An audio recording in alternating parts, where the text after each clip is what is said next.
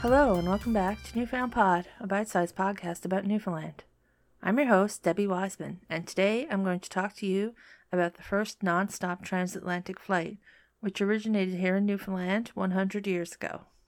If you're on social media, you probably heard a lot of grumbling this past week or so about flights. Weather delayed a lot of flights in the U.S., with people being stuck on planes for hours on end with no idea when or if they would take off. And while I certainly sympathize with those people, I can't help but also think how good we have it. If you want to fly across the ocean, you can just buy a ticket and settle into your seat, cramped and overpriced as it is. People didn't always have that luxury. If you wanted to cross the Atlantic, you had to go by boat.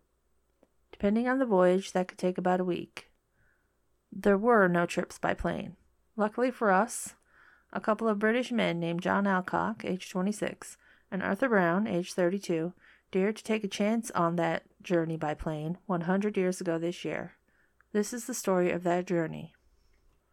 Back in the early 1900s, the Daily Mail offered rewards for pilots who completed tasks that had up to that point not been completed.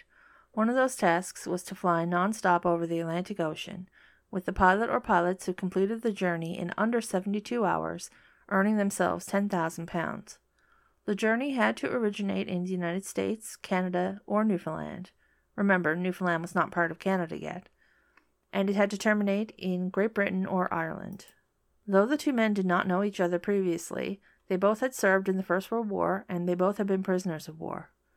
When they heard about the contest, they approached the Vickers Engineering Company separately, and were selected to fly a modified Vickers Vimy 4 twin-engine bomber in the competition. That plane was made from wood, canvas, and wire, and I'll have a photo on my website. Several teams entered the competition and had planned to take off from St. John's.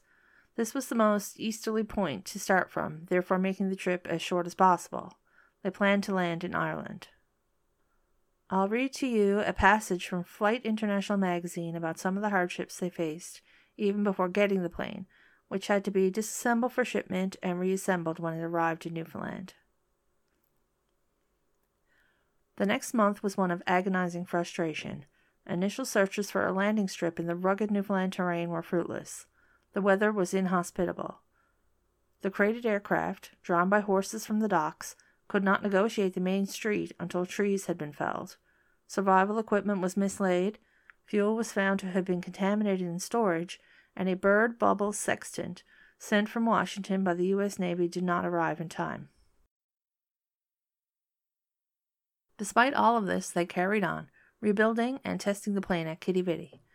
Their closest competition to being the first to take off was the Handley Page team, run by a captain who happened to be a perfectionist.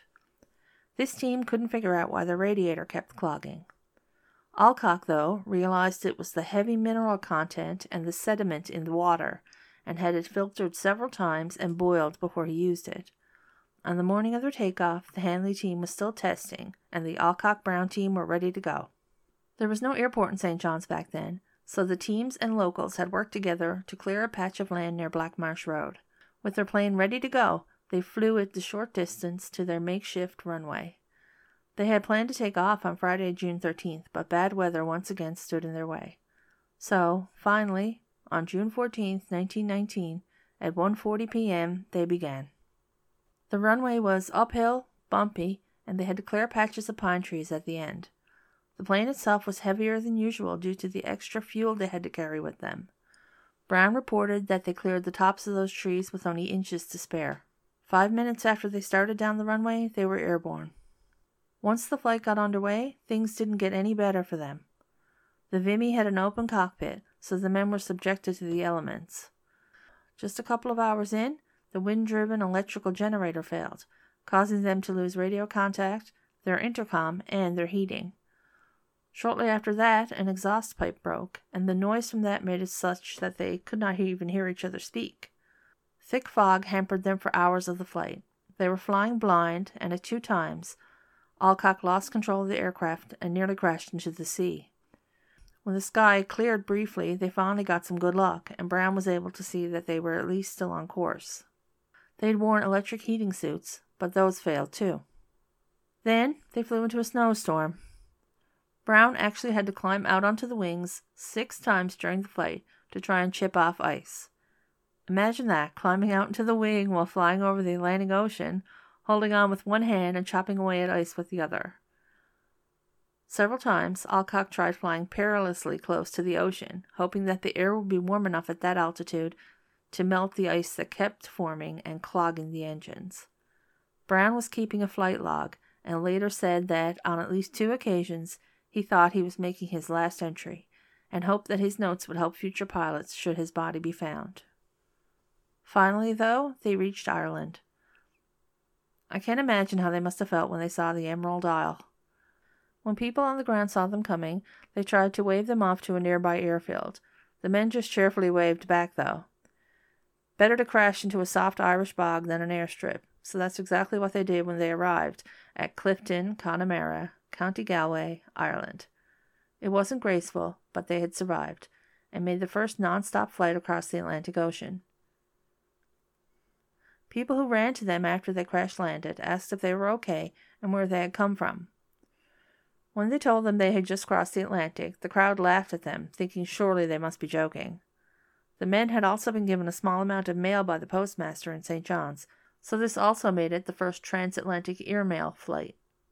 The New York Times declared, Alcock and Brown fly across Atlantic, make 1,980 miles in 16 hours 12 minutes, sometimes upside down in dense, icy fog.